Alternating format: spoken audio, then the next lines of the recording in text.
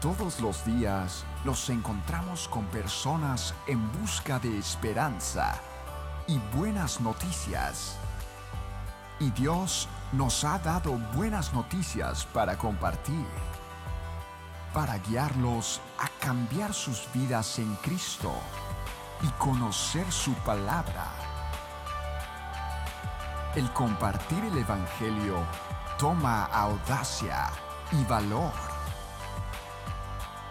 Pero cuando ayudamos a otros a conocer a Dios, es cuando vivimos para un cambio. Pues buenas tardes nuevamente a todos los que se encuentran en este lugar y muchas gracias por estarnos acompañando en esta reunión y estar aquí en este auditorio. Queremos darle gracias también a todos los que nos siguen en vivo a través de este servicio y los que luego están viendo esta serie de mensajes a través de YouTube. Muchas gracias a todos ustedes.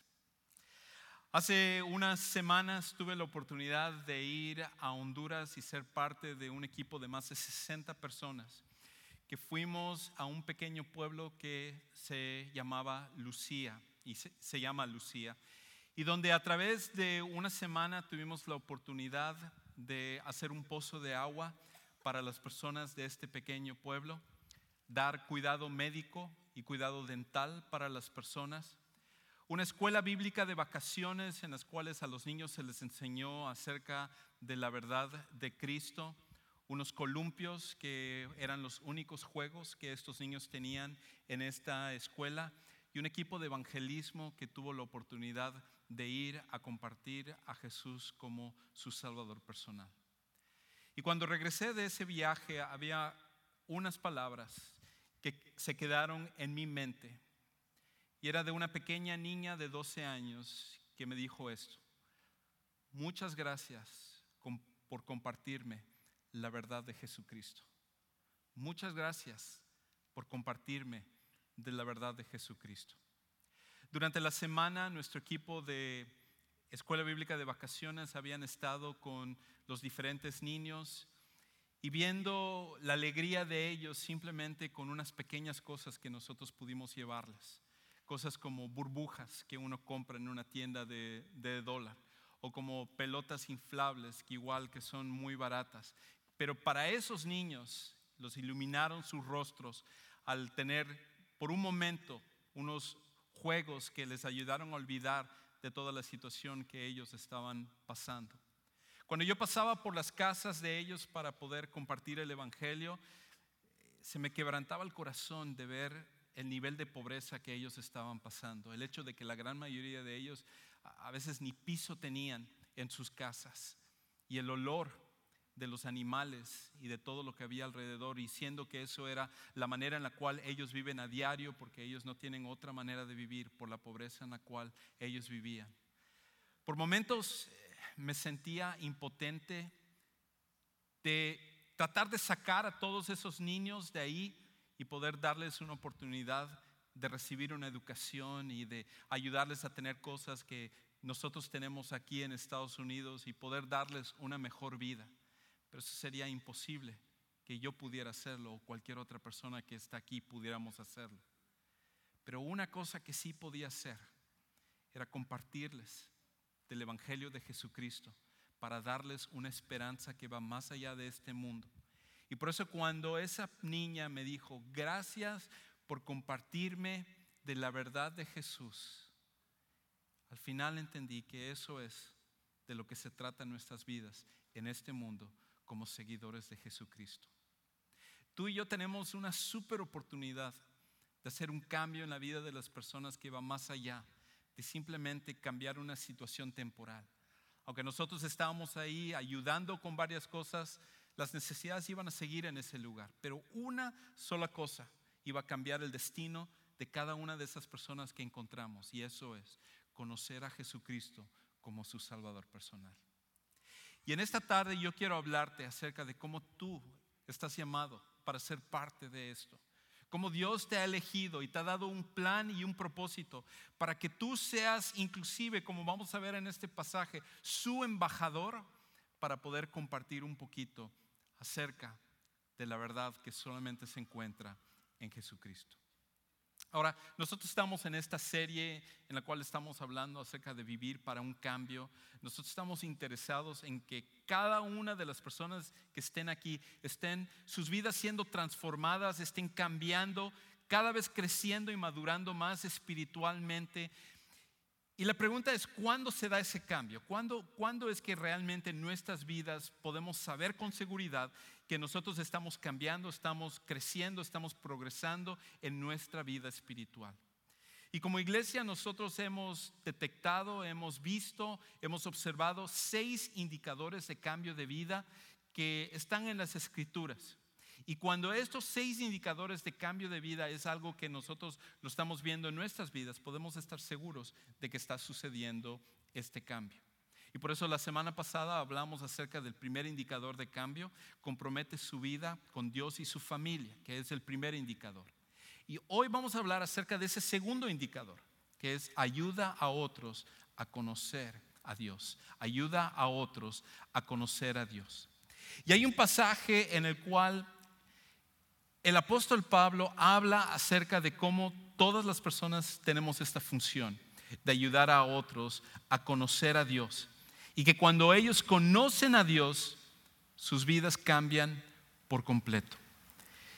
Vea lo que dice 2 de Corintios capítulo 5, 2 de Corintios capítulo 5, versículos 18 al 21. Escuche lo que dice el apóstol Pablo cuando él escribe ahí. Versículo 18. Todo esto proviene de Dios. Bueno, pausa. Cada vez que uno vea todo esto, significa que hay una conexión con algo que él acaba de decir. ¿Qué es el todo esto del cual él está hablando que proviene de Dios? Y en el versículo anterior, en la parte anterior, él habla de que cuando una persona ha conocido a Jesús como su Salvador personal, su vida cambia por completo. Es como que nace de nuevo, es como que tiene una segunda oportunidad, como que todo aquello que hizo antes, todos los errores, todos los pecados, todas las rebeliones, todas las cosas que hizo que estaban mal, cuando viene a Jesucristo, todo eso es borrado y es cuenta nueva con respecto a Dios. Un nacimiento de nuevo. Y Dios es el que quiere que todas las personas puedan experimentar esto. Y cuando eso sucede, cuando ese milagro, que es el milagro más grande que puede existir en la vida de una persona, que es que conozcan a Jesús, se da, nosotros sabemos que todo eso proviene de Dios. Pero otra cosa con respecto a esto: la salvación, el conocer a Jesús, no es algo que tú y yo iniciamos. No es algo que tú y yo buscamos. No fue que simplemente un día tú te levantaste y tú dijiste: wow, yo me doy cuenta que yo estoy muy lejos de Dios. Yo necesito buscar más de Él. Yo necesito que Él tome control de mi vida. Yo necesito que Él me dé más sabiduría de cómo debo de vivir, o que Él me conduzca y yo sigo sus lineamientos, yo sigo sus leyes y todo. Eso no fue lo que sucedió. Antes de que siquiera tú fueras creado, Dios sabía que tú y yo íbamos a pecar. Y de cualquier manera Él nos amó. Y de cualquier manera Él formuló un plan para ayudarnos a regresar a Él. Así que siquiera antes de que tú lo buscaras, o que yo lo buscara, o cualquier otra persona lo buscara, del corazón de Dios salió el mejor plan de toda la historia, que era que Él mismo bajaría a este mundo para hacer el rescate para nosotros a través de Jesucristo. Y todo eso proviene de Dios. Así que Pablo nos dice que todo este plan, la salvación, es algo que fue iniciado por Dios mismo, no es algo que fue iniciado por nosotros. Y Él nos explica un poco más acerca de esto. Y dice: quien por medio de Cristo nos reconcilió consigo mismo y nos dio el ministerio de la reconciliación. Nos reconcilió consigo mismo y nos dio el ministerio de la reconciliación. Ahora, esto nos va a dar el primer principio que nosotros vamos a encontrar en este pasaje, y es esto: todos los cristianos tenemos el privilegio de servir en el ministerio. Todos los cristianos tenemos el privilegio de servir en el ministerio. Fíjense qué gran verdad es la que Pablo acaba de compartir aquí. Él dice que Dios nos dio el ministerio de la reconciliación. ¿Qué significa esto de la reconciliación? Significaba que nosotros estábamos separados de Dios. Significaba que nosotros no teníamos manera de poder llegar hasta donde estaba Dios, que había una brecha que nos separaba, y esa brecha son nuestros pecados, y que esos pecados son insuperables. No hay manera como tú y yo podemos borrar nuestros pecados. No hay actos morales o religiosos que tú y yo podemos hacer para quitar los pecados que tenemos de nosotros, y por tanto Dios mandó el medio de la reconciliación, y la reconciliación es como el puente por el cual nosotros podemos cruzar, que es Jesucristo, para poder llegar a Dios. Y Dios fue el que inició esto y el que lo hizo. Me recuerda de hecho a algo que leí hace algún tiempo, y es de la vida de un hombre que se llama Harmon Parker. Y este hombre, Harmon Parker, es cristiano, y una de las cosas que Dios le movió en su corazón a hacer es la idea de construir puentes. Y resulta que él, siendo que él estudió ingeniería y Dios puso en su corazón darse cuenta de la gran necesidad que había en África de la falta de puentes. Inclusive él comparte en una plática de que muchas veces nosotros tomamos por sentado el hecho de los puentes. Aquí en Estados Unidos tenemos más de 60,000 puentes que a diario nosotros cruzamos y que ni siquiera le damos mucha importancia, excepto cuando tienes que pagar lo que es el dinero para poder pasar, la cuota que tú tienes que pasar para usar un puente. Es la única cuando nosotros nos acordamos acerca de los puentes, cuando nos quejamos con respecto a ello. Y él habla de que en África, en Kenia, donde él hace la mayoría de este ministerio, la mayoría de la gente, para poder cruzar un río o para poder llegar a otro lado, él habla inclusive acerca de cómo mamás, cuando sus hijos se enferman, sus hijos pequeños, muchas veces tienen que caminar 25 kilómetros para poder llegar a una clínica, y parte de ello es pasar por lugares que son impasables, entre ellos ríos. Y en esos ríos hay cocodrilos. Y en esos ríos hay un animal que uno no se imagina, que es súper peligroso, que es el hipopótamo, que es el animal que mata a más personas en África de todos los animales. Yo no sé si sabías esto. Pero la gente, cuando tiene que ir a sus clínicas, o tiene que ir a trabajar, o tiene que ir a algún lado, tiene que ir hacia el otro lado del río, muchas veces tiene que pasar por el río, y el río tiene animales peligrosos, tiene corrientes y tiene toda clase de peligros, y la gente tiene que cruzarlo, y muchos de ellos pierden sus vidas anualmente por la falta de puentes. Y su ministerio se dedica a que con $6,000 construye estos puentes donde las personas pueden cruzar y donde él puede ayudarles a salvar sus vidas. Pues el puente más grande y el puente más hermoso y el puente más exitoso que se construyó fue el de Dios con nosotros a través de Jesucristo. Y nosotros, que no podíamos cruzar ese río, no podíamos llegar hasta Dios, Dios mismo, con la vida de su Hijo, lo que le costó la vida de su Hijo, construyó ese puente para que nosotros podamos cruzar hacia Él y estar reconciliados con Dios. Y lo que Pablo dice con respecto a esto es que Él nos entregó este ministerio de la reconciliación. Nos dio, nos lo encargó, es otra traducción que se da, el ministerio de la reconciliación. Y lo interesante con respecto a la manera como Pablo lo escribe es esto. Él nos dice que Dios entregó el ministerio de la reconciliación a los que sirven como pastores. Dios no entregó el ministerio de la reconciliación a los líderes. Dios no entregó el ministerio de la reconciliación a los maestros dentro de la iglesia. Dios no entregó el ministerio de la reconciliación a los que fueron al seminario. No, dice que nos entregó el ministerio de la reconciliación. Lo cual habla que todas las personas que están en este auditorio en este momento son parte del ministerio que Dios tiene de poder compartir las buenas nuevas a las otras personas. Por eso mi finalidad es de que tú y yo podamos tener una manera de compartir a Jesús con otras personas.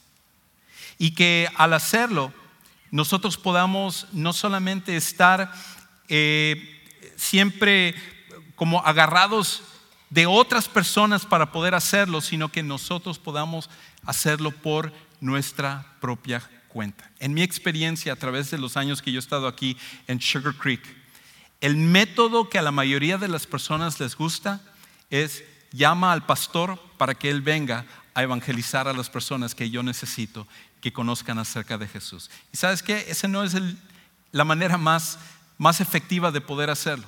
Muchas veces las personas dicen: no, es que yo no sé cómo compartir a Jesús, yo no sé cómo hablarle a tal persona, entonces necesito llamar al pastor para que él sea el que venga y que les hable a estas personas. Pero ¿sabes una cosa? Esa no es la manera como Dios va a alcanzar a las personas. Porque de hecho la manera como va a ser es cuando tú, con una relación con otras personas, eres utilizado por Dios para que ellos puedan conocer a Jesús como su Salvador personal. Ahora no estoy diciendo no me llames si necesitas ayuda, no estoy diciendo eso, pero la persona ideal para alcanzar a los que están alrededor de ti eres tú. Porque tú has sido llamado para ser parte del ministerio de Dios. Todos los que estamos acá, desde el momento que recibimos a Jesús como nuestro Salvador personal, somos parte de servir dentro del ministerio. No es solamente unos, sino que somos todos nosotros. Y continúa diciendo el versículo: esto es que en Cristo Dios estaba reconciliando al mundo consigo mismo, no tomándole en cuenta sus pecados y encargándonos a nosotros el mensaje de la reconciliación. Esta idea de que tú y yo tenemos esto. Tú y yo ahora tenemos esto en nuestras manos, este mensaje de que Jesucristo vino a salvar a las personas. Y como Dios nos entregó este ministerio, ahora tú y yo, ahora tenemos esta oportunidad de compartir con otras personas, porque hemos sido llamados al servicio. Ahora me encanta la manera como Pablo ahora va a empezar a usar otro ejemplo, el versículo 20. Escuche lo que él dice. Así que, si Dios nos entregó este ministerio, si nos llamó a servirle en este ministerio y nos ha encargado el mensaje de la reconciliación, él dice esto: así que somos embajadores de Cristo, como si Dios los exhortara a ustedes por medio de nosotros. Increíble esa frase. Tú y yo somos embajadores de Cristo.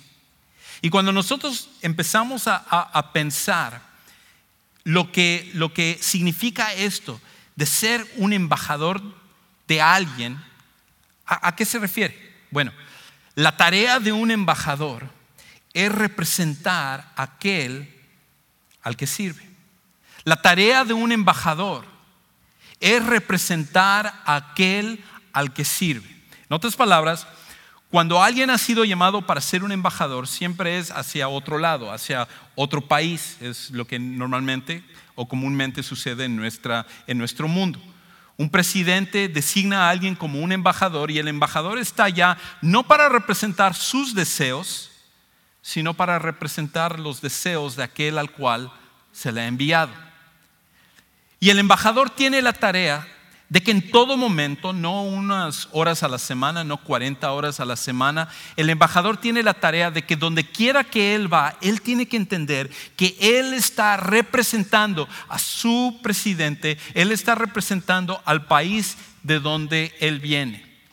Y por esa razón, cualquier cosa que él hace tiene un significado súper importante, porque la gente relaciona lo que hace ese embajador con lo que está haciendo el presidente o el país. Y la idea del embajador es que cuando uno conoce a ese embajador, es como si conociera al presidente. Y el ir con ese embajador a la embajada de su país es como estar en ese país. Yo me acuerdo, por ejemplo, hace años cuando yo vivía en Ecuador, mi mamá, que es de México, nos llevaba cada año al grito de independencia ahí en la embajada mexicana. Y en Ecuador nosotros no conocemos las tortillas, no, los tacos, las enchiladas, todo ese tipo de cosas. Esas cosas no lo conocemos. Pero desde el momento en el cual nosotros íbamos a la embajada mexicana, podía oler todas esas cosas. Desde el momento que entraba por la puerta. El momento en el cual entraba por la puerta era como si me habían transportado a México, porque podía escuchar la música mexicana, podía ver toda la gastronomía mexicana, y el embajador mexicano con su acento y con su forma de ser era el que mejor representaba a México. Tú y yo somos embajadores de Cristo. Y cuando las personas nos ven a nosotros somos la representación, la manera en la cual la gente va a poder saber de Cristo cuando nosotros les mostramos cómo vivimos. Ahora, yo no sé si eso te emociona, porque, por ejemplo, para nosotros los varones, a nosotros nos emociona representar muchas veces un equipo deportivo. Eso nos encanta. Usamos los sombreros de nuestro equipo deportivo, usamos las camisetas de nuestro equipo deportivo. Cuando vamos a ver los partidos de ese equipo deportivo, celebramos todo lo que ellos hacen y nosotros con mucho orgullo y mucha alegría representamos a nuestro equipo deportivo. Pero ¿sabes qué? Tu equipo deportivo gana y pierde también. Nosotros en cambio representamos a un Dios que es el creador de todas las cosas y que Él tiene un plan y un propósito para la vida de cada una de las personas. Y donde quiera que tú estás, en tu trabajo, en la colonia en la que vives, en la escuela que tú asistes, todos los lugares que tú vas, tu llamado y tu misión es el de representar a ese Dios. Cuando la gente ve la manera en la cual tú te conduces, la manera en la cual tú hablas, la manera en la cual reaccionas a los problemas, la manera en la cual te conduces en medio de todas las cosas, tú estás representando ante las personas a Cristo. Y nosotros necesitamos tomarlo con mucha seriedad. De hecho, la pregunta que debemos de hacer es esta: ¿cómo puedo mejor representar a Jesús aquí? Si hay una pregunta que todos los días, todos los momentos deberíamos de hacernos, porque si Pablo nos está diciendo que nosotros somos embajadores de Cristo, en otras palabras, somos embajadores de el más grande Dios que existe, el único Dios que existe, entonces la pregunta que deberíamos de hacernos es esto: en mi trabajo, en mi familia, en mi vecindario, en el supermercado, cuando manejo, cuando me molesto, en todas las situaciones, ¿cómo puedo yo representar mejor a Jesús aquí? Y esa pregunta, cuando nosotros lo hacemos, cambia nuestras vidas. Si nosotros a cada momento nos hiciéramos esa pregunta de cómo puedo yo mejor representar a Jesús, cambiaría por completo la forma en la cual nosotros vivimos. Pero la cosa es que la Biblia dice que tú ya estás representando a Jesús. Cada uno de los que estamos aquí representamos a Jesús y ayudamos a otros a conocerle a Él.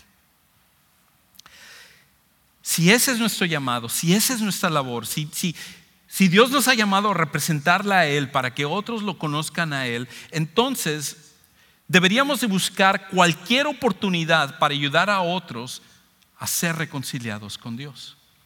Si ese es nuestro llamado, nosotros deberíamos estar buscando toda oportunidad para que otras personas conozcan a Jesús como su Salvador personal. Y por eso Pablo continúa diciendo: en nombre de Cristo les rogamos que se reconcilien con Dios. Al que no cometió pecado alguno, por nosotros lo trató como pecador, para que en Él recibiéramos la justicia de Dios. Pablo está diciendo: nosotros salimos y le rogamos a las personas que vengan a conocer a Jesús como su Salvador personal. Y eso es lo que me indica a mí, es que para Pablo, él estaba dispuesto a hacer cualquier cosa para alcanzar a las personas para Jesucristo. Y desafortunadamente muchas veces nosotros no tenemos esa misma actitud. No tenemos la actitud de estar dispuestos a hacer cualquier cosa para que otros vengan a conocer a Jesús como su Salvador personal. Yo me acuerdo en una ocasión donde eso fue una realidad para mí, donde yo no estaba dispuesto a hacer lo que sea para alcanzar a otra persona para Jesús.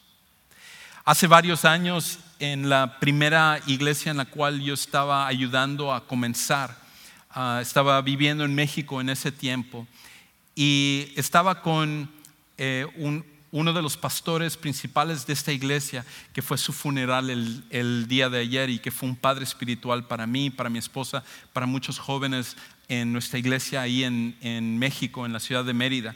Y me acuerdo que estábamos preparando lo que iba a ser una reunión para alcanzar a las personas y estábamos saliendo igual casa por casa para compartir el evangelio. Y la ciudad de Mérida es muy parecido a Houston en el hecho de que es muy caliente y es muy húmedo, pero no se parece a la ciudad de Houston en que no tiene mucho aire acondicionado. Así que cuando uno sale a compartir puerta por puerta, uno termina cansado, termina todo sudado. Y me acuerdo que una mañana yo salí precisamente con el pastor Dalton para compartir el evangelio. Y estuvimos yendo a diferentes casas y en la gran mayoría de las casas nos decían, no, aquí no, gracias. Y nos cerraban la puerta. Y entonces ya después de unas horas yo estaba cansado, estaba todo sudado. Y yo le dije al pastor Dalton, ¿por qué no regresamos mejor? Vamos al carro y yo creo que con esto ya estuvo. Y él me dijo, me acuerdo, no, sigamos unas casas más. Y la siguiente casa a la cual nosotros visitamos, había una anciana en esa casa. Y en esa casa ella estaba acostada en una hamaca, estaba enferma. Y yo estaba traduciéndole al pastor Dalton. Y el pastor Dalton, con mucha gentileza, le presentó el plan del evangelio. Le habló acerca de Jesucristo. Y ¿saben una cosa? Esa anciana recibió a Jesús como su Salvador personal. Pero la historia no termina ahí. Porque después de que nos fuimos, al día siguiente habíamos dicho que íbamos a llevarle una Biblia para que ella pudiera leerlo y todo. Y fui al día siguiente para llevarles la Biblia y me dijeron que esa noche la anciana había fallecido. Yo me pregunto, ¿qué hubiera pasado si el pastor Dalton hubiera cedido cuando yo le dije, no, regresemos al carro, te llevo de regreso al hotel, vamos a descansar? Si él hubiera dicho, ok, está bien. Habría una persona que en este momento no estaría en la eternidad con Jesús, sino que estaría separada para siempre de Él. Inclusive me pregunto si a lo mejor en esta semana, cuando falleció el pastor Dalton, el miércoles, a lo mejor esa anciana que él insistió en ir y seguir visitando a las personas, habría sido entre las primeras personas que le fueron a recibir para decirle gracias por haberme compartido acerca de Jesús. Tú y yo tenemos el privilegio de poder ser embajadores de Jesús y poder compartir con personas para que su destino y su vida futura cambie para siempre.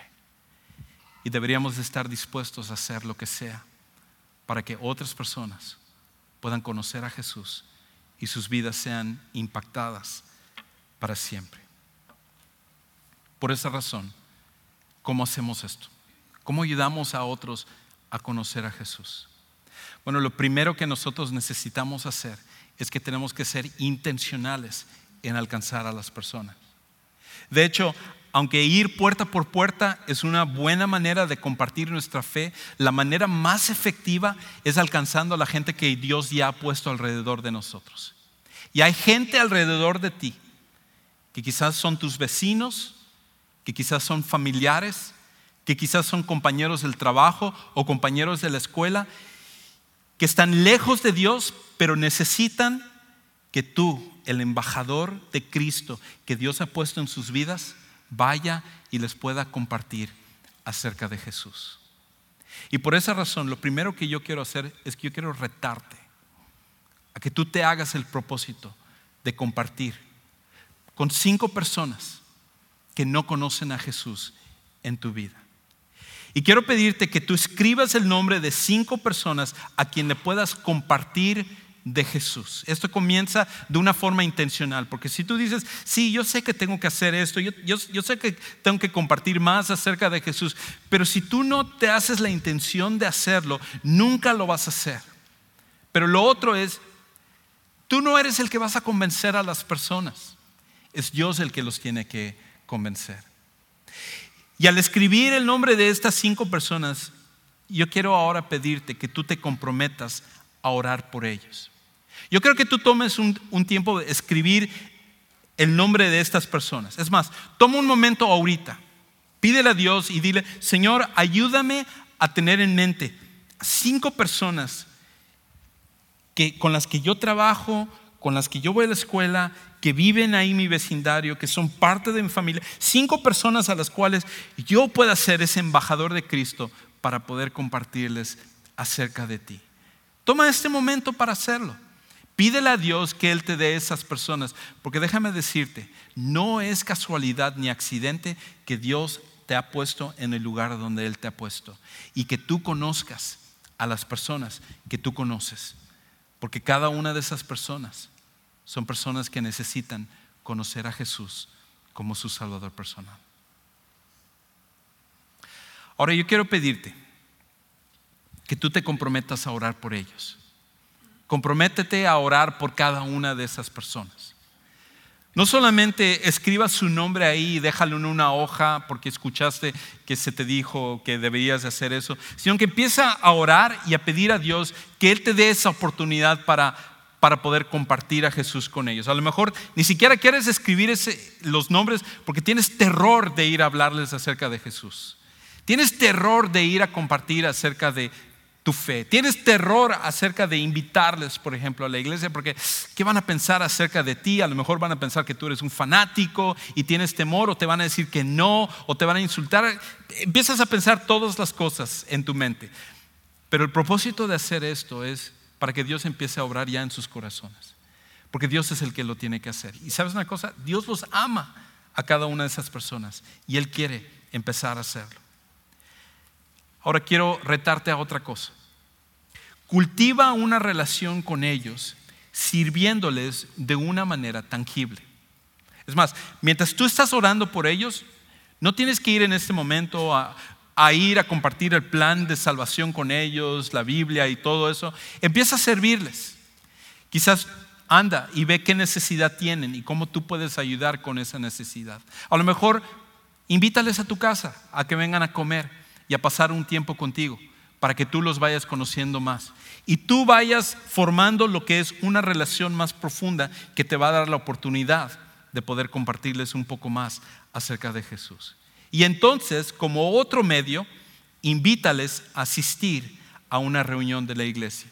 ¿Sabes qué? Invítales a que ellos vengan a una reunión como esta. Invítales a que ellos vengan a una de tus clases que asistes los domingos a las 11 de la mañana. Invítales para que a través de lo que estamos haciendo aquí en Sugar Creek, tú lo utilices como una herramienta para que esas personas a lo mejor puedan conocer a Jesús. Y a lo mejor en este momento, si hubieran personas que ya han sido invitadas a esta reunión, Dios ya está obrando en la vida de ellos y puede seguir haciéndolo con los que vengan. Ahora tú dices, bueno, pero yo no sé cómo compartir mi fe. Yo no sé cómo compartir acerca de Jesús, porque a lo mejor hay otras personas como que tienen más años y ellos saben cómo hacerlo, pero yo no sé cómo hacerlo. Qué bueno que usas esa excusa, porque voy a quitar esa excusa en este momento. Sé parte del siguiente entrenamiento de cómo compartir tu fe el 20 de agosto. Sé parte de el siguiente entrenamiento de cómo compartir tu fe el 20 de agosto. Mira, nuestra iglesia ha desarrollado un método que se llaman los 3 círculos. Y los 3 círculos es un método que se está utilizando en varias partes del mundo, que Dios está utilizando de una gran manera para que la gente pueda conocer a Jesús como su Salvador personal. Lo estamos usando en una de las cárceles aquí cerca, donde muchos reos han venido a conocer a Jesús como su Salvador personal. Lo usamos en Honduras cuando nosotros fuimos allá. Se usaron en el viaje misionero de Perú, en el río Amazonas y en Europa con musulmanes y todo. Y déjame decirte, no es el modelo ni el plan lo que Dios tiene que usar. Dios está usando a las personas, pero este método es simplemente una herramienta para que tú lo puedas poner en práctica. Y el 20 de agosto, sábado 20 de agosto, a las 9 de la mañana, la información está ya en tu boletín. Asiste al siguiente entrenamiento para que tú puedas ser equipado para el momento en el cual alguien te pregunte acerca de Jesús, o tú tengas la oportunidad con una de estas 5 personas para poder hablarles de Jesús. Porque al final tú eres un embajador de Cristo y tú estás aquí para representarle. Si nosotros tomáramos con seriedad esa idea de ser embajadores de Cristo, esa idea de que nosotros estamos aquí para representarle a Él y para que otros lo conozcan a Él, wow, ¿cómo sería el cambio en nuestro mundo y el cambio en el número de personas que han venido a conocer a Jesús como su Salvador personal? Y por eso en esta tarde mi reto para ti es que todos los que estamos acá podamos ser parte de lo que Dios está haciendo. Es más, yo quiero pedirte que ahora tomemos un momento para preparar nuestros corazones para ello. Voy a pedir que inclusive que inclinemos estos rostros por un momento. Cierra tus ojos ahí, olvídate un momento de los que están a tu alrededor. Y a lo mejor este es un área donde tú no has estado haciendo el trabajo que necesitas hacer. Inclusive tú has huido de las oportunidades de compartir tu fe con otras personas. Pero tú sabes que Dios te está llamando a hacer esto. Y por eso en este momento yo quiero pedirte que cuando Héctor entone este canto, tú tomes esto como una oportunidad para orar al Señor. A lo mejor tú necesitas pedirle perdón al Señor. A lo mejor algunos necesitan decir: Señor, yo necesito que me pongas amor por otras personas. Yo ni siquiera tengo esas 5 personas acá porque realmente no tengo ni relación con esas 5 personas. Yo lo que necesito es que tú cambies mi corazón con respecto a esto. Cualquiera que sea la situación contigo, toma este momento para pedirle a Dios que Él te ponga ese amor por otros y ese deseo de realmente ser el embajador de Cristo que tú has sido llamado a ser.